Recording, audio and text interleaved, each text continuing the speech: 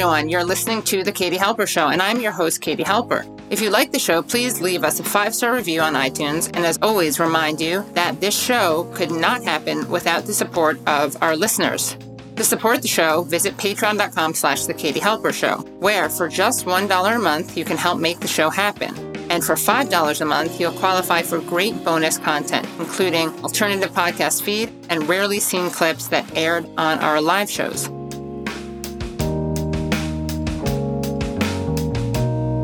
Hello, everyone. Welcome to the Katie Halper Show. Very pleased to be here. Thank you for joining. We have a great show for you today. We are talking to not only amazing guest Ray McGovern, former CIA analyst turned activist, but also the very smart Freddie DeBoer. Ray will be talking about the war in Ukraine, the new Cold War, a multipolar order, all the fun things that one can talk about. Freddie is going to be talking about politics and specifically a piece he wrote in New York Magazine about AOC being just a regular old Democrat. And before we start, I also have a surprise, which is that I'll be doing some reviewing of media, reacting to headlines with Kate Willett, who I'm going to bring on in a second. But before we do that, of course, please like the stream. Just give it a thumbs up. If you haven't already subscribed to the channel, please subscribe to the channel. To do that, you just press subscribe and then you hit the bell.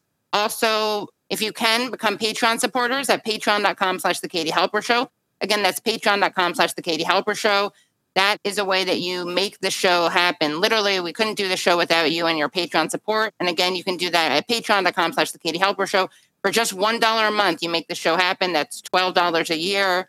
That's like, I don't know, a couple slices of pizza a year that you're donating to the show so I can pay the lovely people who work on it. Shout out to producer Brad Bloom, to Tyler Sullivan, and to Phantomus Fanta. Phantomus does the live clipping. Tyler does the making of clips that we put out.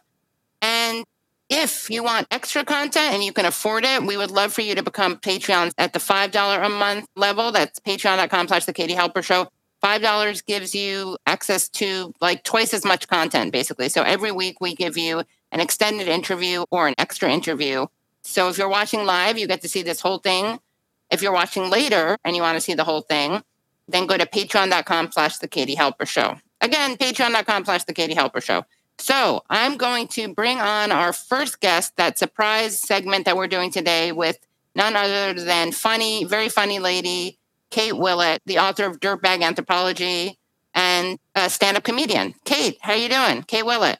I'm doing well. How are you? Good, thanks. Well, we're going to just go through some media clips, some headlines, some stories. So let's start off by looking at David Plouffe, who worked for Barack Obama. He is talking to Jen Psaki, who, of course, worked for Joe Biden. She was his spokeswoman and then, hopped on that revolving door and now has her own show on MSNBC. So let's hear what David Plouffe and Jen Psaki have to say about the presidential race. And also you'll notice there's a little nugget about Bernie Sanders. See if you can find that Easter egg. Major opponent.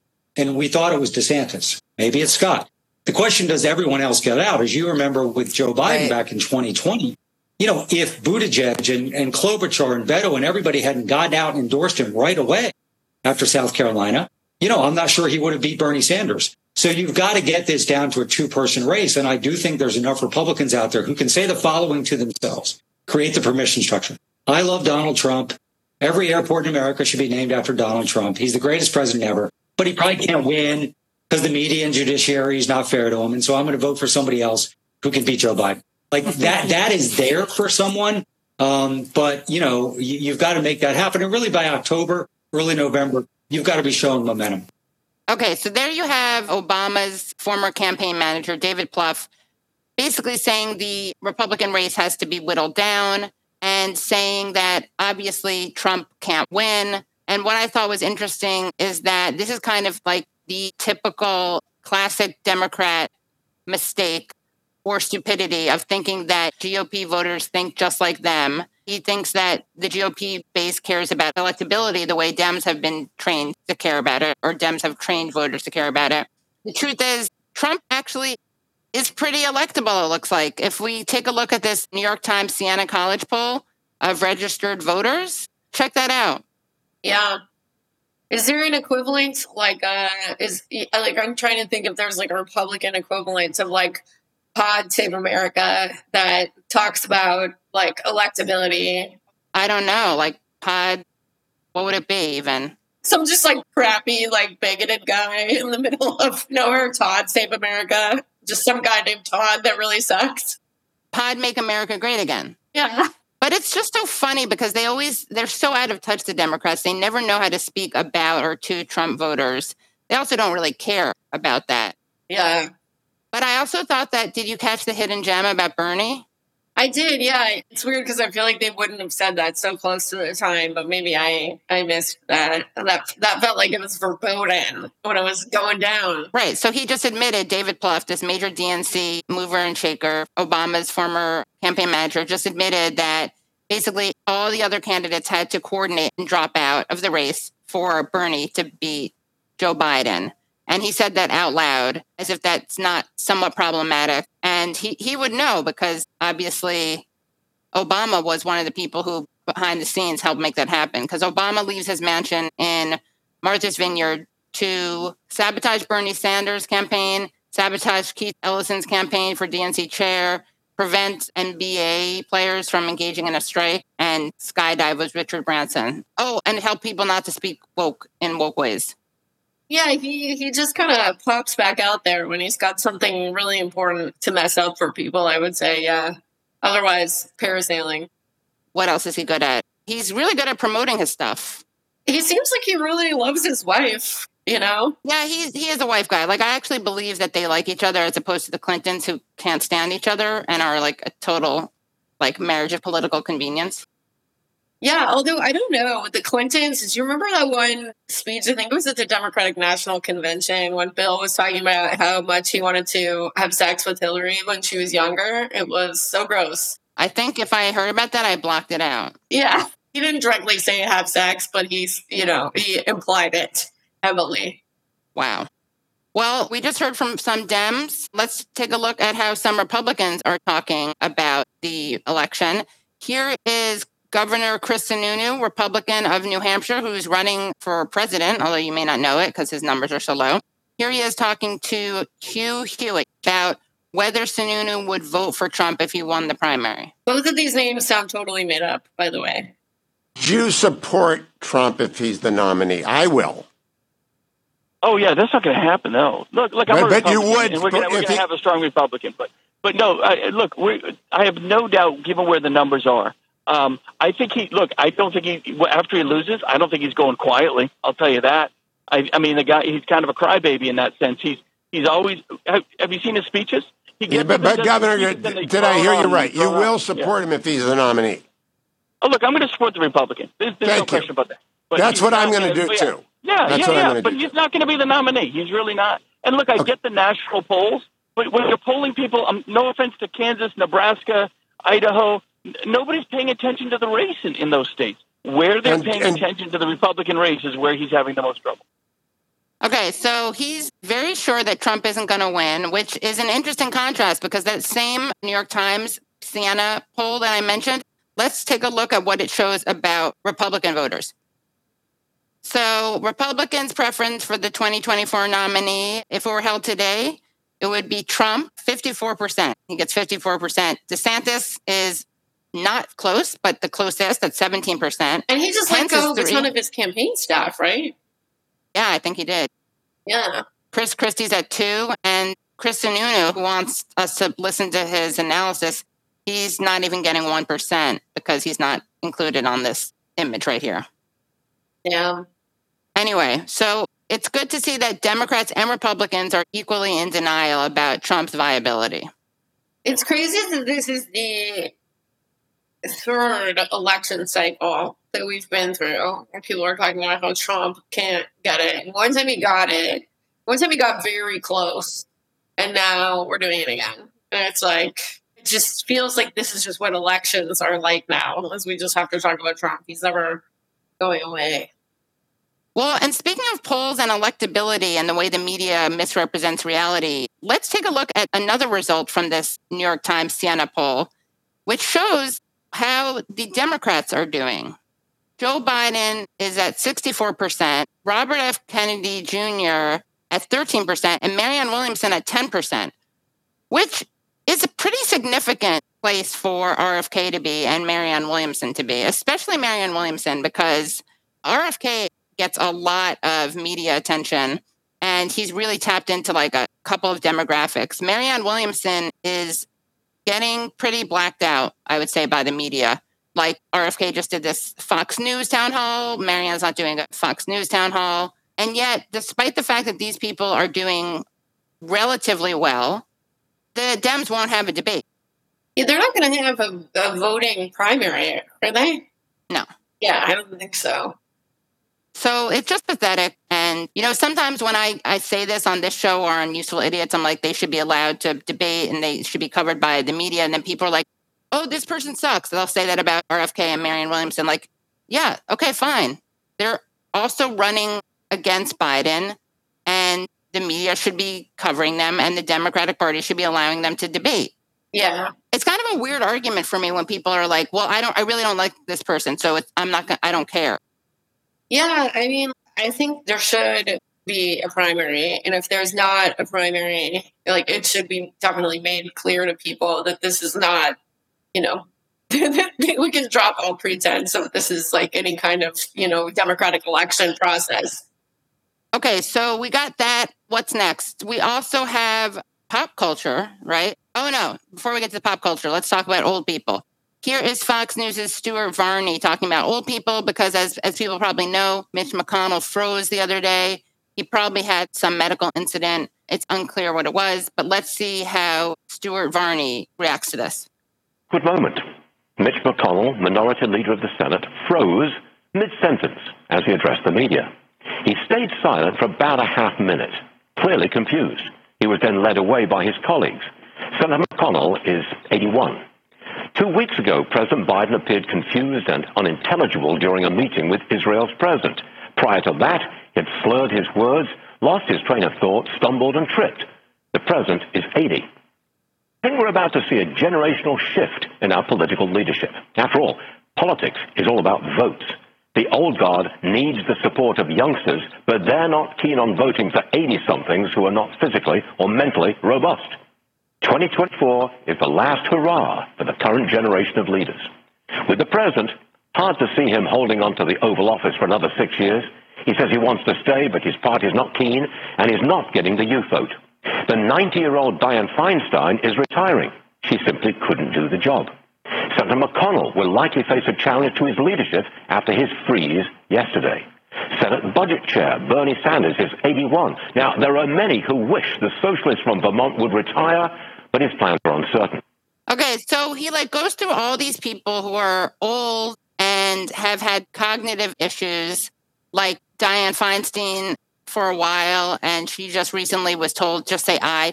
And Mitch McConnell froze. Biden has had his moments of cognitive difficulties. And then he just throws in Bernie Sanders, who is 81, and he's had health issues, but no one's ever, he recovered fully from that heart attack. Yeah. And he's never come off as, say what you will about him, he's not mentally at all incapacitated. That's true, but I feel like when you think of titans of Washington, D.C., very famous people that come to mind, Bernie is definitely one of them. He is one of the most famous politicians right now. But it just seems weird to me, this guy, when he's many people wish he would retire, but that's because many people are your friends at Fox News. Yes. And they just hate his politics. No one's he's not too sharp. Yeah, no, that's a good point. I actually thought that was kind of a dig at the Democratic establishment. Not that I think that they're, on our side or anything, these Republican weirdos, but that they were saying many Democrats want him to. I thought that's what they were saying. You think that he was saying many Democrats want him to? Oh, that's interesting. Yeah. Not that was not that that's because of their earnest love of the working class. They're not because of solidarity, but I can't hear Katie. I don't know if you guys can. No, I can't either, Kate. Sorry, everyone. Hey, Brad. What's up? Not much. How are you doing, Kate?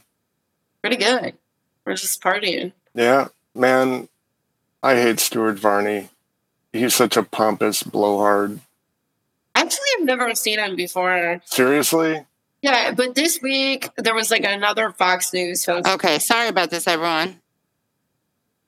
Okay, we're back. Was that me the whole time? I think so, yeah. Was Kate totally audible? All right, I'm sorry about that.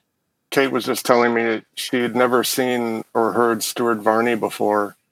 Yeah, Greg Gutfeld is freaking out, though. He's been losing his mind because there's this woman named Julia Jeske. I know her from comedy a little bit, and she clips Fox News segments and puts them on the internet. And she clipped a segment of him saying something wildly offensive, and she's just put it up there, basically. And he's like freaking out, saying that she's defaming him and whatnot, but she literally just put his own words on the internet. Like, it was kind of like not like he said it. Defamation by quotation. Yeah, that's wild. I mean, and Stuart Varney's the guy who would like say poor people have it good because they have a refrigerator.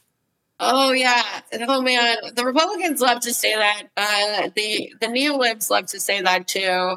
I saw there was a hearty debate this week about like the sweatshop thing. Like, people would rather be working in sweatshops than... Oh my God. Are you serious? Yeah, subsistence farming. That one was back in action. Yeah.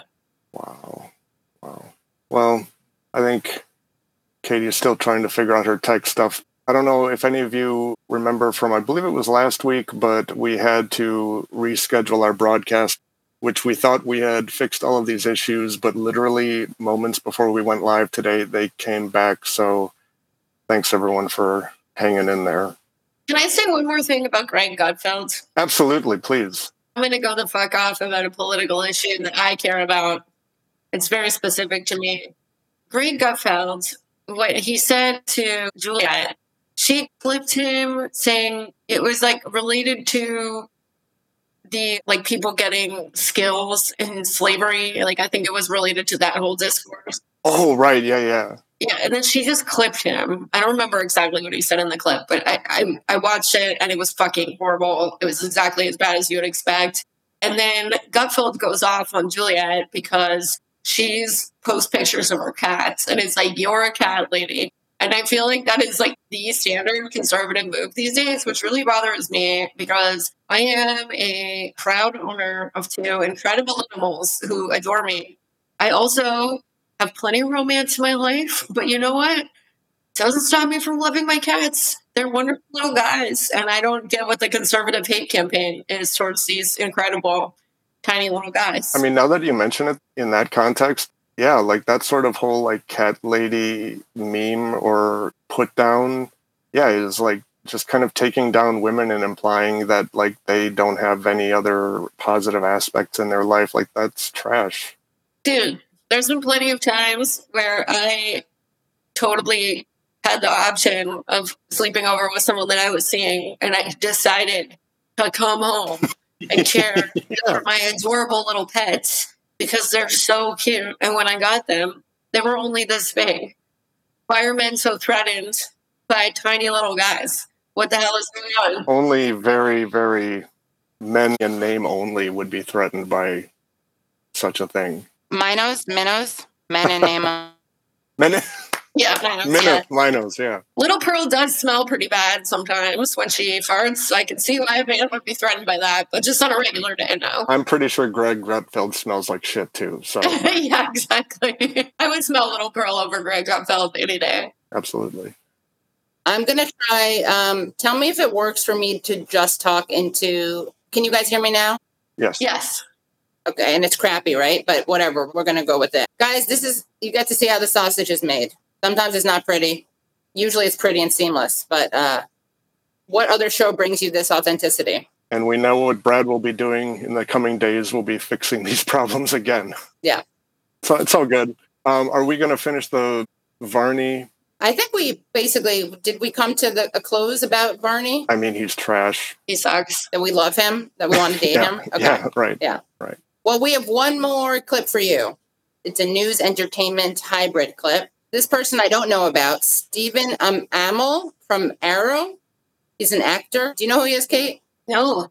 Well, I only know from this. Like, I know from this news cycle, yes. He's an actor, and he's in a show called Arrow, or a movie called Arrow, but I guess he's famous. And he was asked if he supported the Writers Guild and SAG-AFTRA strikes. And let's hear what he had to say. It's really interesting. The ongoing strike that is happening. Yeah, so I feel like I'm insulated in Hollywood because that's where I live. I truly live in Hollywood. Like all the stereotypes that exist. So I feel like a lot of people in this room aren't aware of the strike. He's in Hollywood, and he feels like a lot of the people in the room aren't aware of a strike, and he's being asked about the strike. Okay. I support my union. I do, and I stand with them. I do not support striking. I don't. What? I think that it is a reductive negotiating tactic. And I find the entire thing incredibly frustrating. And I think that the thinking as it pertains to shows like the show that I'm on that premiered last night, I think that is... I think it's myopic.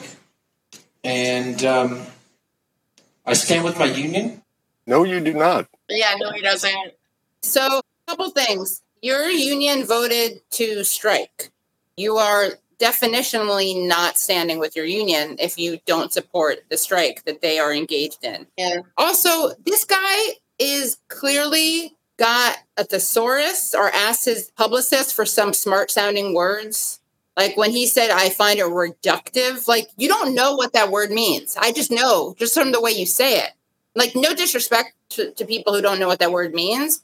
It's not that hard a word, but the way he delivers it, you know that he's like, okay, this sounds smart. This sounds really smart. I'm going to call it reductive. Oh, I see. I feel like guys like this always know the word reductive. They also always know the word nuance. This type of dude is always like, loves to talk about how things are very complicated, every sexual assault situation. This is the type of guy. Right. It's not black and white. Yeah. It's not black and white. Yeah. It made me think of, and correct me if I'm wrong, Katie, but the word myopic, that would mean you are short-sighted. That really stuck out to me because it reminded me of a few months ago when you had spoken to the person on the board of directors of one of the writers' boards, John Rogers. Yeah. I believe one of the things that he said on the program was something to the effect of like, he and his colleagues understand that what they're doing right now, it may temporarily hurt them in the short term, but if they do not take this hard line stance right now and get in writing the things that they're asking for, they understand that they are dooming generations of people to being taken advantage of, which that's why him saying that they are being myopic, it's like, what? Yeah. Yeah, it literally could not be more. So, right, I knew he said another word that you could tell his publicist handed him or he looked up in a thesaurus. But, like, you can tell he doesn't know what that word means. And also, it's literally the opposite of it, as you pointed out. This requires so much discipline and a long haul. Yeah. There's nothing short-sighted about this. It's a very long, relentless sacrifice that these people are making. He's apparently a wrestler also. Okay. I mean, I guess that... He should stick to that. You mean like wrestling, or like WWE wrestling, like the acting kind or the actual kind? Whatever. I just wish it was unfortunate that there was no one there that was willing to, everyone was applauding what he was saying. It would have been nice if... Well, this guy also apparently once said that even though he thought racism is a systemic problem, he had never personally, quote, seen it in action. I see some folks in the comment pointing out how generic looking he is. My guess is that this is a play to, differentiate himself by building a conservative audience. Yeah. Yeah, he's all around a pretty unappealing guy because in addition to these political things, he also was asked to leave a Delta airline flight because he was yelling at his wife. Oof. Guys like this always suck. It takes a lot of yelling when you're famous, to be asked to leave an airplane. Yeah, that's like Alec Baldwin level. Well, I mean, pretty sure he got kicked off a plane or something. Oh, yeah. Okay, you're comparing it to that. I was going to say, yeah. Not the other. But it's okay, because you know what his excuse was? He explained on a podcast that he had been intoxicated. Oh. So he's only, there is that expression, in vino veritas. Asshole drunks are assholes. Yeah, it just brings out what's already there. Yeah. Exactly, yeah. So anyway, Stephen, we'd love to have you on the show.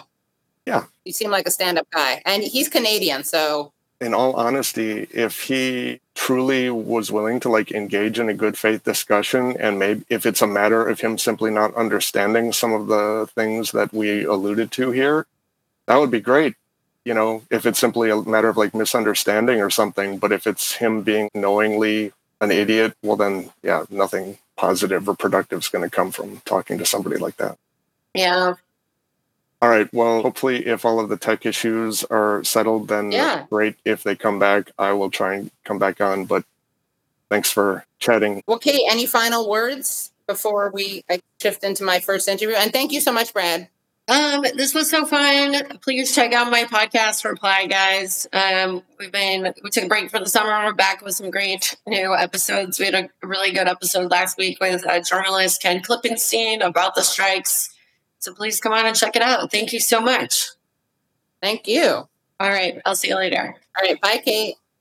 Okay. So excited to bring on Ray McGovern, who is a former CIA analyst turned activist. He headed the CIA branch analyzing Russian foreign policy in the 70s. From 1981 to 1985, he presented in person the early morning briefings of the President's Daily Brief. Ray was awarded the Intelligence Commendation Medallion at retirement. In an act of conscience in early 2006, Ray returned the medallion, explaining, "I do not want to be associated, however remotely, with an agency engaged in torture." In January 2003, 2 months before the U.S. attacked Iraq, he co-founded Veteran Intelligence Professionals for Sanity to warn the president that the quote-unquote intelligence on Iraq was fraudulent. So, without any further ado, Ray McGovern, hello. Good to see you, Katie. Good to see you, too. Thank you so much for joining us. There's so many questions I have for you, but I thought maybe it would be interesting to go through how you wound up working at the CIA and specializing in Russia. What I have to offer, Katie, is 6 decades, 6 times 10 of experience watching Russian leaders, analyzing Soviet and then Russian foreign policy. And there aren't too many of us left that know how to do that right. Witness the fact that we're in the fix we're in. So I'll be happy to comment on your first question there. When I was in college, I had a choice between majoring or taking as a foreign language requirement, modern foreign language. I was already taking Latin and Greek, French, and I had 2 years of French, and that's enough. So they said Russian. Why don't you do Russian? So I did Russian. Long story short, I loved it. It's a beautiful language, second only, in my view, to French in its beauty. I studied all about other things having to do with Russia, and I took my master's in that. And that was exactly the time when John F. Kennedy asked us all, maybe not ask so much what your country can do for you, but what you could do for your country. Now, believe it or not, that didn't sound corny at the time, Katie. It wasn't. It was real. And a whole bunch of us went down to Washington at that time.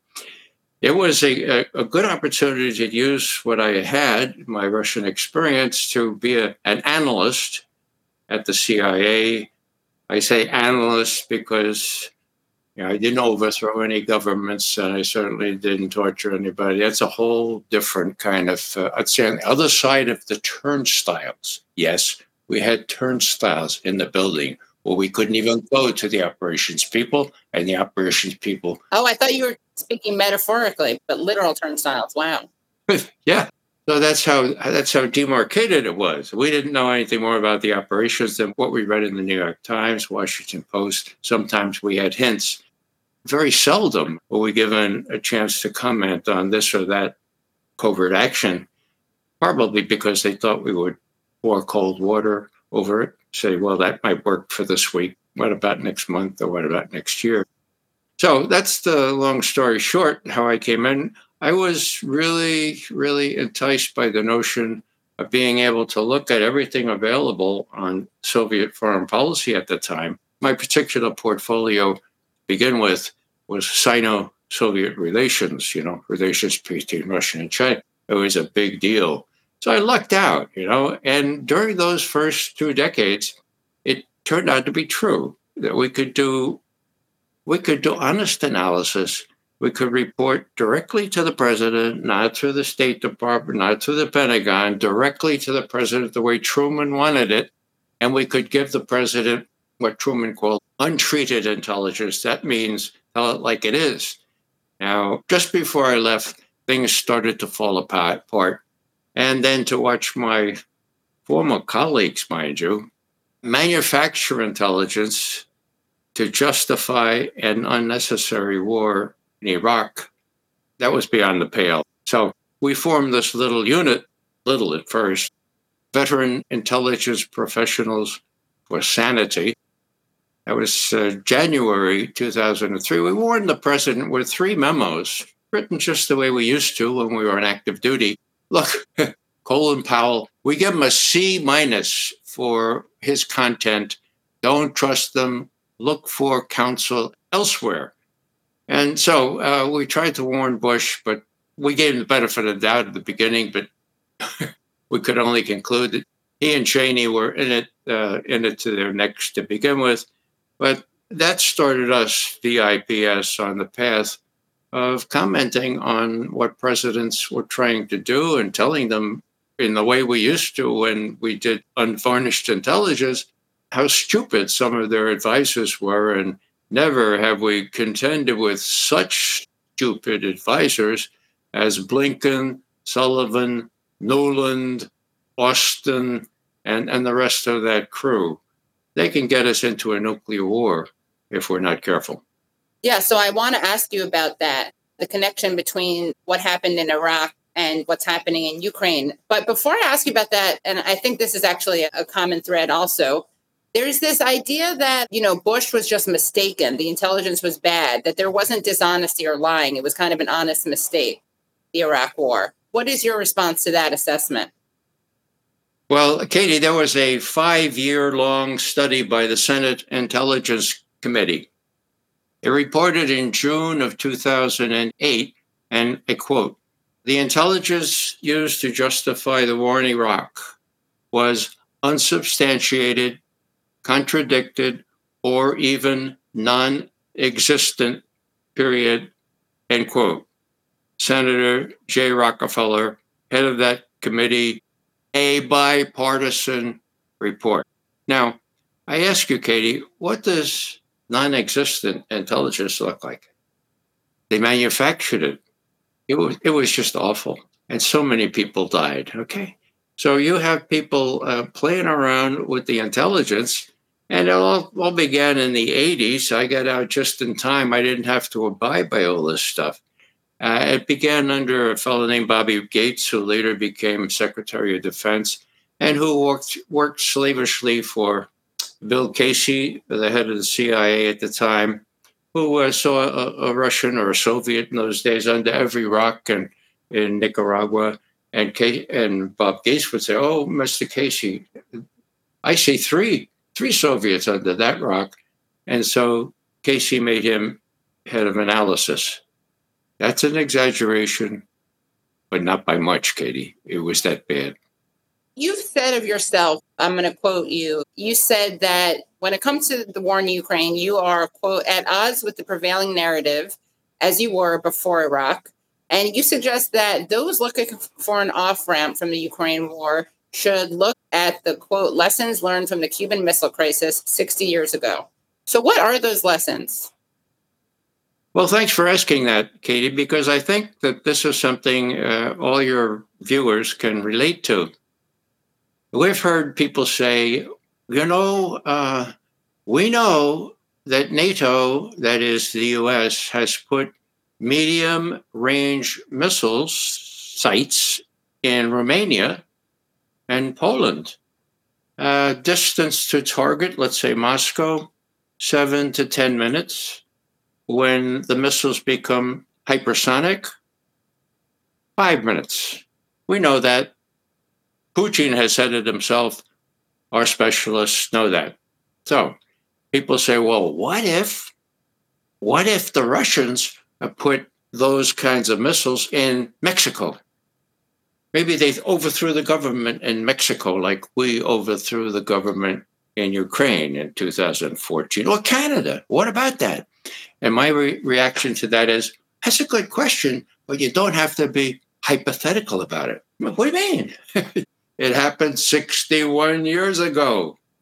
Khrushchev, the head of the Soviet Union at the time, thought nothing ventured, nothing gained. He would put these same kinds of medium and intermediate range ballistic missiles in Cuba. And guess what? He did. And guess what? The CIA didn't find them until they were there. And guess what? They were armed. They were armed. I mean, they had the nuclear warheads on those missiles. So how did President Kennedy react? Well, he saw an immediate strategic, I would say existential threat to the United States. And he said, look, pull those missiles out of there. I'm going to put a blockade in. Blockade? That's against international law. I'm going to I'll call it quarantine. How's that? Quarantine as blockade. And I'm going to assemble an invasion force in Florida to invade Cuba. And I'm going to threaten to use nuclear weapons to destroy the Soviet Union, maybe China too, okay? Now, you're not supposed to do any of that, okay? It's all illegal. It's against what the UN Charter says. But he did it, and there wasn't anybody that would say, now, wait a second, President Kennedy. This is unprovoked. You're going AP on the Hershey Highway, as we used to say in the Bronx. You can't do illegal things. I know it's a threat. Well, put yourself in Putin's place. It's not really hard. The range of these Soviet missiles was the same as the ones that could be put in Romania and Poland. We don't know what missiles are in those holes because they're covered over, okay? The Russians have been saying, remove those missiles. And this is sort of an interesting footnote to this. Nobody knows this because nobody reads what the Russians say about the summits that they have with President Biden. After a summit that Putin insisted on the 30th of December, 2021, there was the readout saying, Mr. Biden said that the U.S. has no intention of putting offensive strike missiles in Ukraine. As I said, there are already missile sites in Romania and in Poland, okay? Wow, that was a biggie. The negotiations were just about to start on the 9th and the 10th of January, so it was about 10 days later. And guess what? The Russians were, New Year's Eve was never better, the 31st of December. They said, look, looks like negotiations are going really well. What happened?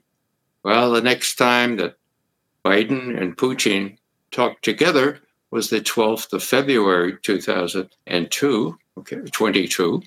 And what was the readout of that? Mr. Biden refused to discuss his earlier undertaking that he would not put offensive strike missiles in Ukraine. Whoa, so that sort of fell off the table. That was what? That was the 12th of February. The invasion came on the 24th, so 12 days before. That's one reason that Putin decided that this is the kind of existential threat that President Kennedy experienced in 1962. My primary duty is to protect my country and to protect the Russians that are being bombed daily in the Donbass part of Ukraine, and to make sure that the Nazis don't cause even more trouble in Kiev. And so what? So we went to Beijing to open the Olympics, okay? The 4th of February, 2022. So he's up in Beijing. he had been invited to help Xi Jinping open the Olympics. So they did that. They issued a statement which says our alliance or our strategic relationship has no upper limit. Whoa, okay, that's pretty big. And then what I wasn't a fly on the wall, but I think this is where the conversation went. Putin, comrade, Xi, best friend. The Americans and NATO are really causing lots of trouble there in Ukraine. They reneged on a promise not to put medium-range nuclear missiles there. They've been killing our population there, our Russian-speaking people, 14,000 so far since 2014. I think I may have to invade to stop this stuff. What do you think, Xi Jinping? You mean after the Olympics are over, right? Of course. The Olympics were over on the 20th of February. On the 21st of February, Donetsk and Luhansk, the two Donbass republics, declared independence. The next day, the Russians recognized these as independent countries. The next day, they asked the Russians to help. The next day, the Duma and the upper body of the Russian parliament said, yes, go ahead. And that day, there was the invasion of Ukraine. So that's why I differ with a lot of people that just don't understand how this thing worked. But the other thing is simply that I also disagree with those who say, well, we can understand why he did this. We understand that it was not, as the administration says, unprovoked. We know how it went down there since the coup in Kiev. We know it was provoked, but still, Putin had other options. And so I said, okay, tell me about them. What are the options? And they say, well, he could have threatened nuclear war, or he could have been Mahatma Gandhi, nobody has been able to tell me what other options. Now, I'm willing to listen. What about going to the UN? That's not an option. The UN is so much controlled by the United States, and the Security Council is so stacked against Russia and China that there's no prospect for any help. The UN brokered that grain deal, right? It brokered the grain deal, but it didn't make it stick. Those things that were promised to the Russians, access to this payment scheme and also a lessening of sanctions, never came true. So the UN can't be dependent on to do anything that the US doesn't say, okay, you can do it. That's a non-starter. So what now is the off-ramp? Is there one? No. The smart people in Washington are beginning to say nobody's going to win. It's just impossible. But that's not true. The Russians have been able to push back this celebrated counteroffensive by Ukraine that has been in progress for almost 2 months, with no progress toward reclaiming the land that the Ukrainians said they wanted to reclaim. Ukrainians are out of ammunition. Now, get this. President of the United States, 2 weeks ago, okay, he said, the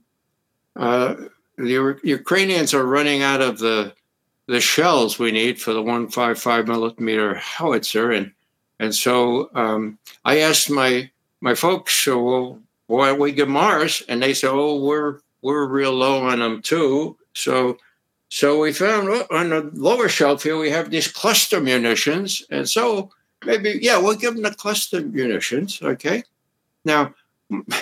Cluster munitions are bad enough, Katie. What happens when the Russians use their cluster munitions, which are far more sophisticated and plentiful, and then we say, well, what's on these bottles? Oh, that top shelf has the one with the lock on. Oh, those are the mini nuclear weapons, okay? And so let's use one of those. Do you think that these guys are smart enough to realize that will blow all of us to bits? I don't think they are. And you have the president in this frame of mind, to the degree the mind works anymore, where he still thinks that the U.S. is, he quotes Madeleine Albright saying the U.S. is indispensable, that the U.S. is just able to do all this. I have a quote here from something he said just this past Sunday, which was not publicized. It was at a small meeting up in Maine. It speaks volumes. It's 3 sentences or so. May I read it to you? Yeah, of course. Yes, please. He refers to Madeleine Albright, saying that she talked about us as the essential nation. Of course, she did. It was actually, the word was indispensable. Okay. Then he says, now the world is falling apart, though, and who could possibly bring the world together? Biden asked. This is a quote. Not me, not poor humble Joe, but the President of the United States can. Who could do it unless the President of the United States does it? Who? What nation could do it? End quote. Then the commentator, who is a Democratic-leaning professor, says, his vision, the vision that Joe Biden has, reached back to 1940s and the post-war institutions that helped to rebuild Europe and create lasting alliances. Hey, Professor, that's all over. Hey, Professor, we're not only not indispensable anymore, we're not even exceptional except for some of the things we resort to. So what I'm saying here is there's a lot of delusion here. A lot of people advising Biden who never wore a uniform, who don't know the first thing about war. And the net effect of this is that if I were Putin, that was my job, to put myself in the position of a Soviet or Russian leader. If I were Putin, I would say, my God, these guys don't know anything from Shinola, right? And they're going to tell Biden what to do on strategic matters once they know they're losing in Ukraine.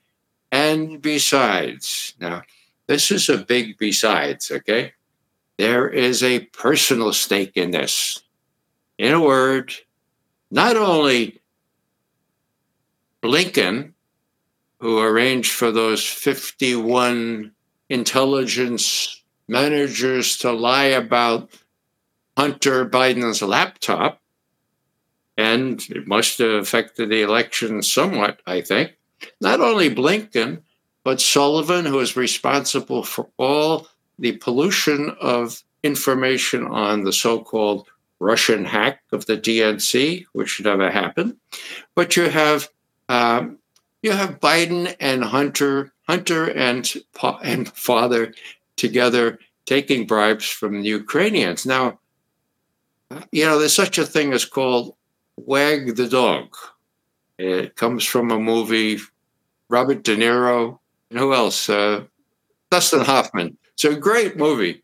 And what it is, that kind of notional thing, a country they call Albania gets a nuclear weapon, or they say it has a nuclear weapon. And the president is caught 2 weeks before the election in a dalliance with some underage woman and his retinue, okay? So he's got to figure out something, okay? So they say Albania is planting a nuclear weapon and they've got it in the United States and blah, blah, blah, blah, blah, okay? Takes all the attention away from his dalliance, and I forget what happened. But Bill Clinton did the exact same thing when they caught him with Monica Lewinsky, right? What did he do? He sent cruise missiles to obliterate a pharmaceutical firm in Sudan. So my point is simply this. If these guys have a personal stake in not letting Donald Trump win, or not being put in jail no matter who wins, Bobby Kennedy, then they're going to pull out all the stops. And if I were a Russian leader, I try to put myself in their shoes. I said, my God, they have not only this no sense of war, no sense of what happens if they do a little bitty nuke, but they have a personal stake in making sure that they, as long as it takes, they take care of Ukraine. That's crazy, because it's gonna fall apart far earlier than than a year from now. Mark my words. There's actually a super chat question that's related to what you're talking about. The analytical failure says, fantastic guest, Katie. If you could, ask if he agrees with John Mearsheimer that U.S. leadership is acting out of stupidity more than cynicism, UA. What's your response to that question? UA, I guess maybe that's the Ukraine. Mearsheimer is the best. He's a professor of the realistic school of IR, which I'm told stands for international relations. I never took any courses in IR. My whole career was a specific realist school. We dealt with real facts, okay? So when he talked about, how when Mearsheimer says, well, these guys are stupid, that's only, and, I like Mearsheimer, I agree with him, but it's more than stupidity, it's arrogance, it's hubris. These guys all come from the best school. They have well-heeled shoes on, they're just like the brightest, the best and the brightest that were written about got us into Vietnam. They all out of these Ivy League colleges. They know best what's best for America. It's crazy. So they're arrogant. And one symptom of how the Russians look at this came in an interview that Putin had back in October of last year at Valdai. That's a discussion club. He was asked. It didn't seem to be a canned question. He said they said, "Well, Mr. President, how do you look at the U.S. leaders taking on China at the same time as they're taking on us in Ukraine?" And Putin looked at him and he said, "Well, I used to think that there had to be some sort of subtle logic to this, but I no longer think so. I think they're crazy. Crazy. I think we attribute it to arrogance and a feeling of impunity, period, end quote." Now, I happen to agree with Putin on that, but it doesn't matter what McGovern thinks, for God's sake. It matters what Putin thinks. And when he's talking to his generals, and the generals say, look, we're not interested in American intentions. We're interested in their capabilities, and they can wipe us off the earth if they use their strategic weapons. How do we deal with that? How do we deal with medium-range ballistic missiles in Poland and Romania? So Putin has to tread this very fine line. He's got to say, well, look, these guys may seem crazy in the way they act, taking on China, and it is crazy. Same time they're taking on us. And then, sort of speaking from this arrogant, sort of hubristic kind of point of view. So we need to keep our powder dry. We need to have our forces on high alert, and we need to win. We need to win in Ukraine, because Ukraine is to us the same kind of existential threat that Cuba, the Soviet missiles in Cuba, were to President Kennedy. So you're saying there's no off-ramp because of the characters that we're dealing with, right? Well, the only off-ramp would be for any sensible solution to start talking. Right. So if you were working for Biden, let's say, what would you tell him to do? I'd say, Mr. President, whoever told you that Russia has already lost is totally ignorant, okay? Russia has not lost. They're about to win. So we start from that. I think you need to get rid of Lloyd Austin, your Secretary of Defense, because he has a long record of falsifying intelligence, okay? They get rid of him. You get rid of Blinken, who really doesn't get it. And Sullivan, you got to be really careful about. But here's the deal, Mr. President. The Russians will have to decide within the next couple of weeks, after they rebuff what was called the Ukrainian counteroffensive. Mr. President, you remember now that it's been 2 months since they've been trying to breach the Russian lines, right? And they haven't gotten anywhere. Okay. So in about 3 weeks, they'll use up the rest of their forces. The Russians will be able to march to the to the Dnieper River, which is the natural divide between the Donbass, eastern Ukraine, and western Ukraine. The Russians don't want to go any farther than that. They don't want to have anything to do with those people in West Ukraine, but they're going to want a cordon sanitaire. They want to want a DMZ or something so that artillery from Western Ukraine won't hit people in Eastern Ukraine. But that's when we sit down and we talk to them.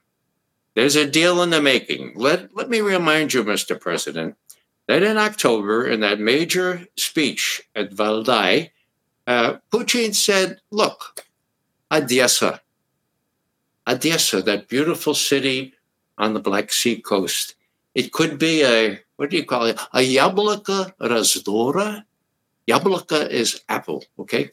The razdor is discord. So, the Trojan War, for God's sake, in mythology and all, okay. So it could be an apple of discord, or it could be a means to bring people together and come at a sensible solution, okay? Now, whoa, that's a very broad hint. I'm not even sure that the Blinken and Sullivan told the president about that, but I'm telling you now, Mr. President, that that's a possibility, because Ukraine, without access to the sea, and that would mean Odessa, it's the only one left, really, the ones that are already occupied, without access to the sea, Ukraine's just a breadbasket, just a farm for the rest of Europe, okay? To be a viable nation, they need access to the sea. Why don't we make Odessa, why don't we make it ruled by whoever succeeds Zelensky and whoever acts for the Russians in that part of Ukraine? Let it be a kind of a city like Trieste after one of those world wars. We can do that. We can give them access to the sea. But if you don't buy that, Mr. President, we're going to go all the way to the Polish border. They're not going to play games with us anymore. One of the reasons we'll do that is because we can, unless you put troops in there. You say you don't want troops, you don't want boots on the ground. Even if you put them in with slippers on, they're going to be annihilated. Okay, we know what slippers look like, all right? I mean, this is not really funny. So it's come to a decision where Biden has got to make a decision. Does he tell Zelensky, look, the jig is up, you've lost, okay? We gave you 98% of what you wanted, and you still lost, so talk to the Russians. Is that going to happen? Or is it going to be the kind of stalemate where the Russians continue to grind down the Ukrainians right into the fall, into the muddy season, and into next year? That has been Putin's preferred route, but never before has he had free rein to go all the way west. I don't know which he's going to choose, but Mr. President, you need to know these things, because you can have an effect on what happens now, and you have to realize what the reality is.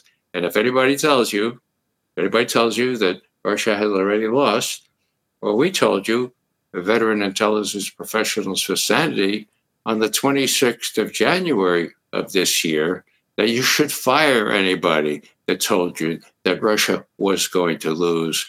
They have the upper hand. That's reality. You have to deal with it. So Bush and Biden, did they have the same combination of stupid, cynical, the same ratio of stupid, cynical in terms of the Iraq war and the Ukraine war? Now, obviously, we didn't invade Ukraine or Russia. It's different. But in terms of the intelligence issue, was one president more cynical and one president more stupid? Well, I have to just say that when Bush Jr. took over, the intelligence community had already been prostituted, already been corrupted.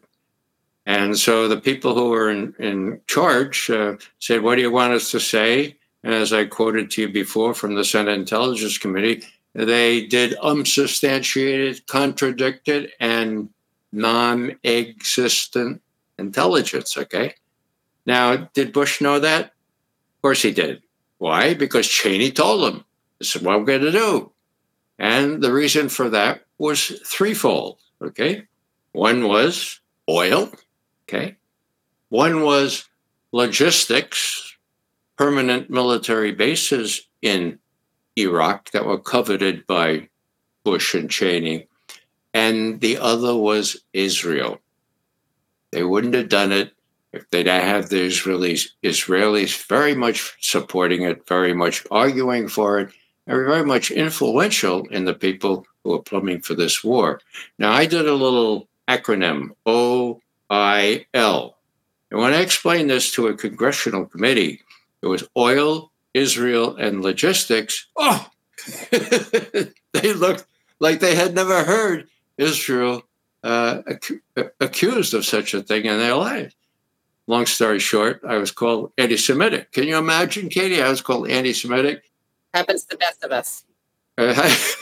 So that was the reason for Iraq. Now, the business having to do with Ukraine was simply to weaken Russia. Bush himself has said we need to inflict a strategic defeat on Russia. And Putin is strong enough now. He wasn't earlier on, but they are strong enough now to resist that. They have a better conventional armed forces. And Katie, I'll tell you a secret.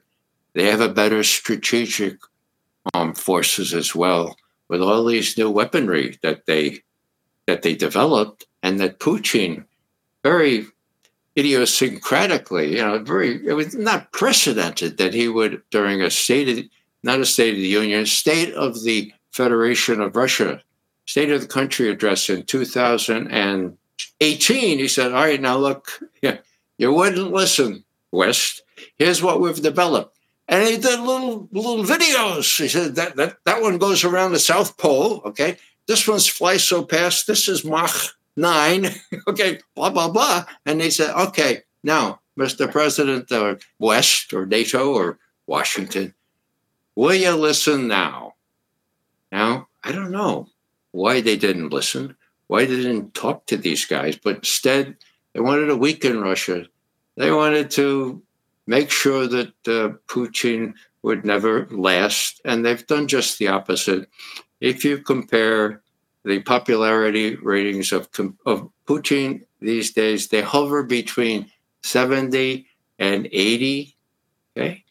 And Biden's is not even half that, I suppose. So, the Russian people are firmly behind this, and it's not going to stop. Russia is not going to lose. And once the president comes around to understanding that, then we're in much less peril. Because just 2 days ago, the former president of Russia, Dmitry Medvedev, okay, he's sort of the bad cop. And he said, look, you West, you NATO people, you ought to pray that we don't lose. Because if we lose, it's inevitable. We will use nuclear weapons. I mean, I've been saying that for years, but here's the former president and deputy head of the National Security Council in the Kremlin saying, look, pray that you don't beat us, because if we lose, then we will resort to nuclear weapons. That's as clear as you could make it. I believe that to be the case. These people in Washington need to get that through their heads. I'm not sure they're being instructed. I'm not sure they're being even told about these warnings, and that makes me very fearful as well as angry. Understandable. Well, thank you so much for joining. I have so many more questions, so please, I would love to have you on again if you'll give us the time and the honor of coming back on. This is totally off topic, but I realize that you yourself are a Catholic person who is very critical of certain conservative positions of the church. And you may not have anything to say about this, but I realized it would be interesting to ask you about your thoughts on the recently deceased Sinead O'Connor, who famously ripped up the photo of the Pope, but also claimed to really love the church. And she herself became an ordained priest. And she was when she ripped up that photo, that was a protest against the Catholic Church's positions on abortion and homosexuality and, of course, child abuse. Did you have any comments on that? Sure. Yeah, I support Sinead. I think she did the right thing. Enough is enough. not only these archaic views on things like abortion, but all the abuse that has come to light. That's part of the archaic church. There's another church. It's the one that was instituted by Pope John the 23rd. That's the one that I adhere to.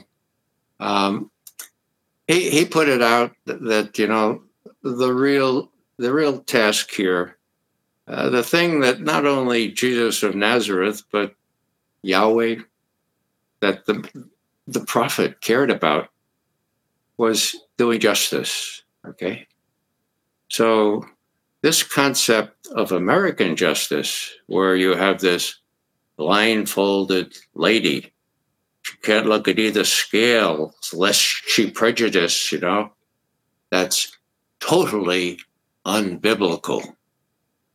Justice in the biblical sense is totally biased and prejudiced in favor of the poor, the Anawim in the Armenian, the Aramaic, okay, the dispossessed, the widows, the orphans, the refugees, okay? That's where it's at, okay? And the rest of the stuff, can't find in any scripture where we're supposed to build a lot of churches. Jesus never said anything about churches. Jesus never said anything about abortion. Jesus said lots of stuff about we doing justice. And, we can't do justice unless we have truth. So what I see my role in all of this is I know a little bit about some things that are very important. I can speak the truth without any hemming, without any borders on what I say. And with truth, then you can get justice. And when you talk about peace, well, in the biblical sense, Katie, peace is shalom, is just the existence, the presence of justice, okay? So when we look at our country and we see it paying inordinate amounts to enrich people who build armaments and arms and all that kind of stuff, and when we christen, mind you, battleships or whatever they call them these days, destroyers and everything, it's sort of it's a sacrilege, really, because what we should be doing is taking care of our own, and the other people will kind of see that. Russia poses no threat to us. Now, wait a second. What did you say, McGovern? I said Russia faces no threat to us, and that's why, if you're looking for a reason, that's why we have no artillery shells. Hello? The Soviet Union fell apart 32 years ago. Why do you have to build artillery shells? You don't, okay? And so we didn't. And then now we say, where are the artillery shells? Oh, we don't. No, they're all, we're low on it. And they don't know. They don't. Why don't? If NATO is so afraid of Russia, why don't they have artillery shells? So it all kind of fits together. Russia was not even said rhetorically to be a threat against NATO or the United States until the 15th of February, 2014, the day after we overthrew the duly elected government in the Ukrainian capital, Kiev, and put in some rabid anti-Russian people who said, first thing, let's join NATO. So that's the provocation. Unprovoked? Give me a break. They must think they're little kids. This was provoked, this war. Now, it's a legitimate argument as to whether Putin could have done anything else. I've looked at all the evidence. That was our job, okay? And I can say that, as John Mearsheimer said 8 years ago, this is the fault of the West. Professors say 98%. I say 100%. It wouldn't have happened if we didn't try to bring NATO into Ukraine into NATO, and we were warned about that very specifically. We did it anyway. Well, thank you so much. And I think what you just said, you can argue, people can argue about whether it was justifiable. You can't argue about whether it was provoked, I would say. It was so obviously provoked. Oh, hang on for a second, Katie. Justifiable is not my bag. In other words, intelligence analysts, you can call us whatever, but we don't make moral judgments, okay? In other words... Oh, so you were saying it's just you were saying he strategically didn't have other options. Yeah, I'm saying that if you look at Putin and you consider his primary job protecting the Russian people, okay, that he had exhausted all these options, and the ways that he thought he could get the U.S. and the rest of NATO to cooperate all fell apart. People laughed at him for trying while they built up the Ukrainian army. So I lay it all out from speeches. I want to tell just one thing here. After I made one speech, it was for up in Massachusetts, okay? The comments, one guy says, so McGovern's saying it's justified. He's making excuses. And another fellow, happened to be a friend of mine, he's a psychiatrist, said, wait a second. McGovern never said it was justified. McGovern never said anything like that. But the facts that he adduced, that's curious. You inferred that he was justifying it. So in other words, you're saying, he justified. No, he laid out the facts. You thought he justified it. Now, justified, I have my own personal opinion. It doesn't matter if I bring anything to the table. It's as a realist, as an intelligence analyst, we don't deal in moral questions. Got it. Okay.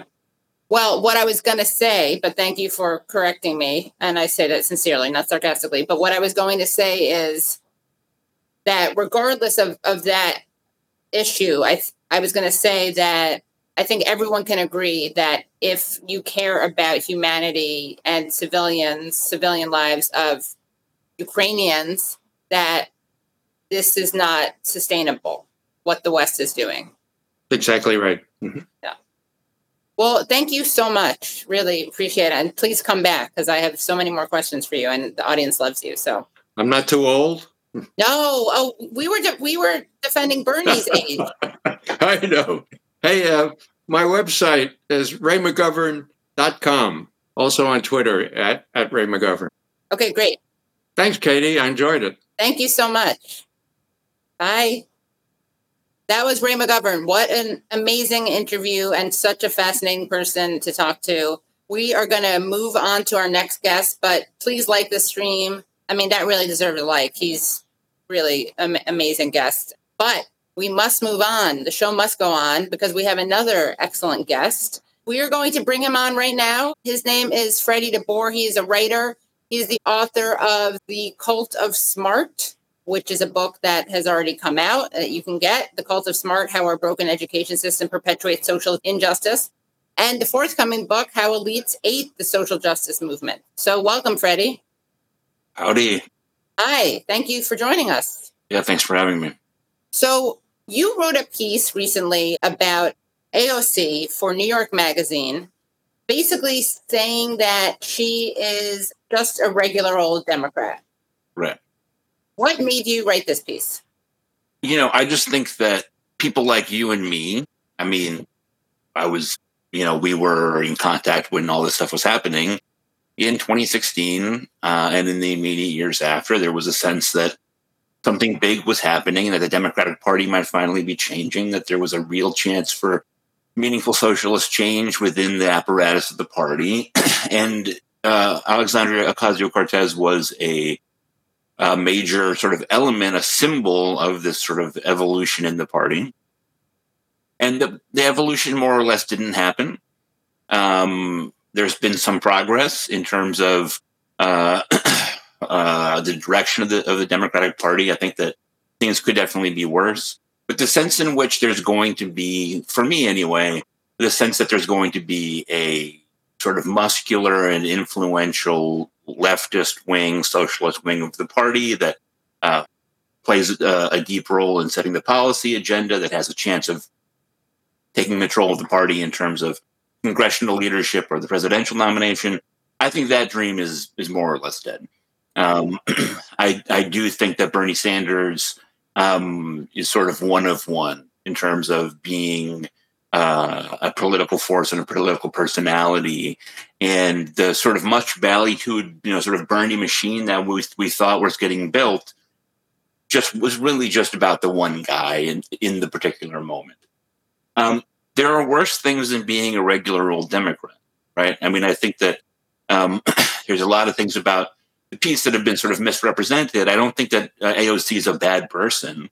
And I said on Breaking Points recently that, look, if I was going to be voting between AOC or one of the machine party Democrats that she replaced, I would vote for AOC.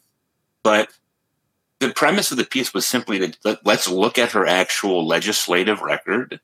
Let's look at some of the behaviors that she's engaged in as a public intellectual and public face of the party and just as a politician.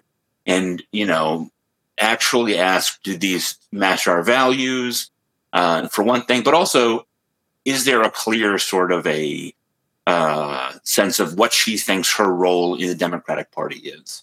And the bigger sort of conclusion of the piece is just that I don't think what she's done is particularly coherent. I don't think that you can look at her voting record and sort of figure out a sort of sense of why she votes the way she votes in any particular situation. And I also felt that, going on the Pod Save America podcast, right, which is the heart of institutional liberalism sort of messaging apparatus, which is like, it is the epicenter of sort of Obama thought, right? Which is exactly what she was at one point meant to represent, the sort of the antidote to go on that podcast to endorse Joe Biden at this point in the cycle. To me, it was a message to everybody, right? She could have not endorsed at all. She could have endorsed in, March of 2024. Or she could have sent out a one-sentence press release and said, I'm endorsing Joe Biden for president in 2024, right? To go on that show and buddy up with these centrists and use that opportunity to say, I don't want to hear about any progressive challengers to Biden. To me, that was a very loaded moment, and I felt like it needed a response. Yeah, let's actually watch that clip for trigger warning. You're about to see Pod Save America, which deserves a trigger warning, and also about to see AOC endorse Biden. So let's take a look at this. President's only primary opponents are Marianne Williamson and Robert F. Kennedy Jr. Haven't been any rumors about anyone else even thinking about jumping in. Will you be supporting Joe Biden for re-election? I believe, given that field, yes. I think he's done quite well, given the limitations that we have. I do think that there are ebbs and flows, as there are in any presidency. There are areas that I think were quite strong when he came right out of the gate with the American Rescue Plan.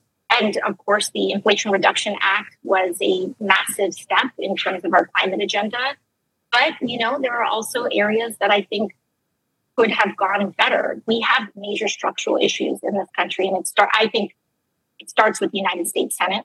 And I think that until we have senators that are willing to stand up and stare the filibuster in the eye and stare a lot of structural issues about the Senate, the United States Senate will be what holds back this country from an enormous amount of progress.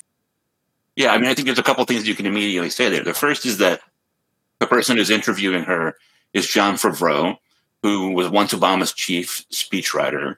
And I mean, this is a point that I think people were kind of being sort of intentionally misleading about. He and that podcast have in effect been the public face of Obamaism since the end of Obama's presidency, right? Like, I mean, there is nothing that he says, Favreau or the rest of the hosts, who are all of them, I think all four of them were involved in some way or another in the Obama administration. There's nothing that they say that has not been sort of vetted by the Obama machine, right? So again, like, I expected the piece to be controversial, and it's fine that it was. I thought there was a real intentional avoiding of sort of like, you don't hear a word about the fact that Biden is 80 years old, right? You don't hear a word about the fact that it's only July of 2023 in which this is happening, or even June maybe when that clip came out. You've got to sort of leave open the idea that somebody is going to step forward and say, I want to be the one to, if nothing else, challenge Biden from the left to get the things that you say that you want. I mean, and again, it gets back to this strategic incoherence. What does endorsing now do for you? How does it advance your agenda at all? And I also think that it's very funny that she's talking about how important reforming the Senate is. Joe Biden was a senator for a very long time. Joe Biden, as much as anyone in our political system, is directly responsible for the student loan debt crisis. Joe Biden, when he was a senator, was someone who contributed massively to the prison industrial complex and mass incarceration, which is something that AOC complains about constantly. Joe Biden was the furthest thing from a champion of a humane and just immigration policy. So if what you care about is the Senate, and you're here talking about who you're choosing for president, you think that you'd let his Senate career influence your endorsement. Yeah, and as you pointed out, this is a show that has a very problematic attitude, I would say, towards voter shaming. Let's take another look at a clip from Pod Save America. If the people who voted for Jill Stein, just Jill Stein, in Michigan, Wisconsin, and Pennsylvania had voted for Hillary instead, Donald Trump would have never become president. That's it, right? And so, I'm sure there's a lot of Cornel West fans out there. You live in a swing state, you vote for Cornel West, you're helping Trump become president. That's it. And you can say, oh, well, it's Joe Biden's fault he did this or that. No. It's your decision. You get to decide whether you want to help Donald Trump become president or you don't. By the way, I like the suggestion that it's the only people with agency are voters. Joe Biden has no agency. Right. He has no decisions to make. If I were to define sort of the difference between Republicans and Democrats, and in particular, like why Republicans so often seem to be more effective at getting what they want than Democrats, I think one of the primary things I would name is Republicans never act like it's the responsibility of the voters to vote for them. They always act like it's the responsibility of the politician to get the vote, right? I mean, I think this is like a really basic and simple democratic principle. It is the responsibility of the politician to win the vote of the people. These Jill Stein voters, they have no obligation to support Hillary Clinton. That's not how this works. That's not the voters don't every 4 years in November go to the candidate and say, "Am I good enough to be your voter?" No, it works the other way around, right? The granddaddy of all of this is Ralph Nader, right? And it's a famous reality that, 33,000 registered Democrats in Florida voted for Ralph Nader in 2000. Had they voted for Al Gore would have won the presidency, etc.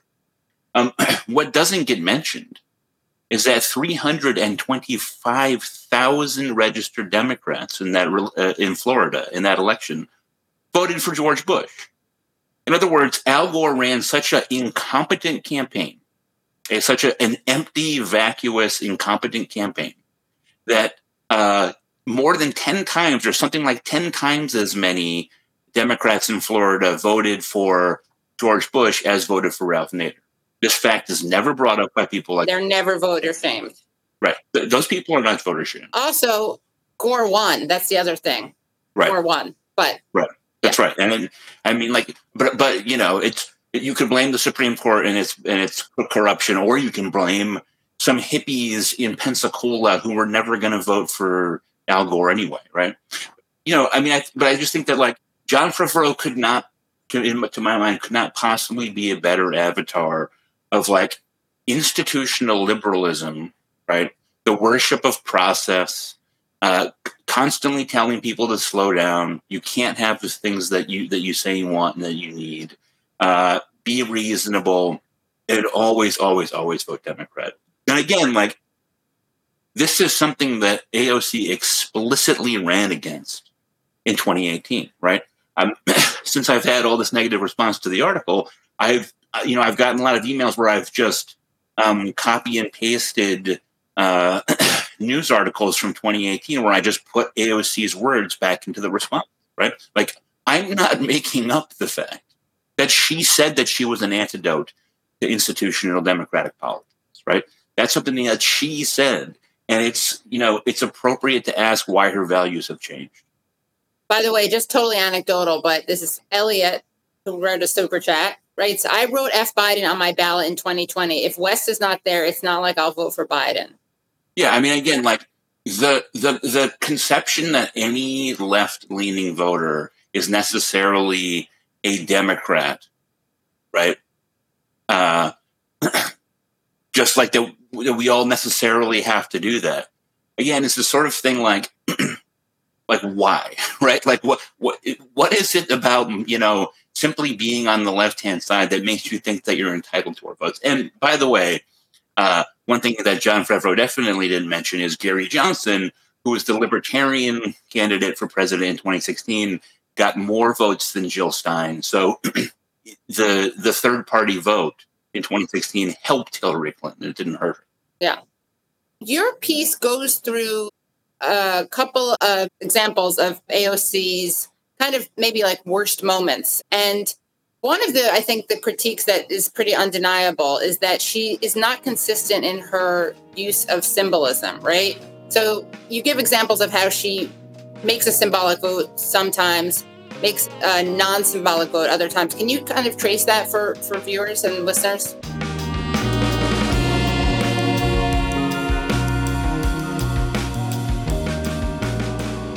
Thanks again for listening to The Katie Halper Show. To hear the rest of that discussion, please join the Patreon at patreon.com/The Katie Halper Show. Again, that's patreon.com/The Katie Halper Show. If you like the show, please leave us a 5-star review on iTunes. And as always, we remind you that this show could not happen without the support of our listeners. Our show is produced by me, Katie Halper. Brad Bloom is our audio engineer and an associate producer on the show. Our researcher is Joshua Bregman. And our theme song is by the band Cordova. See you next time.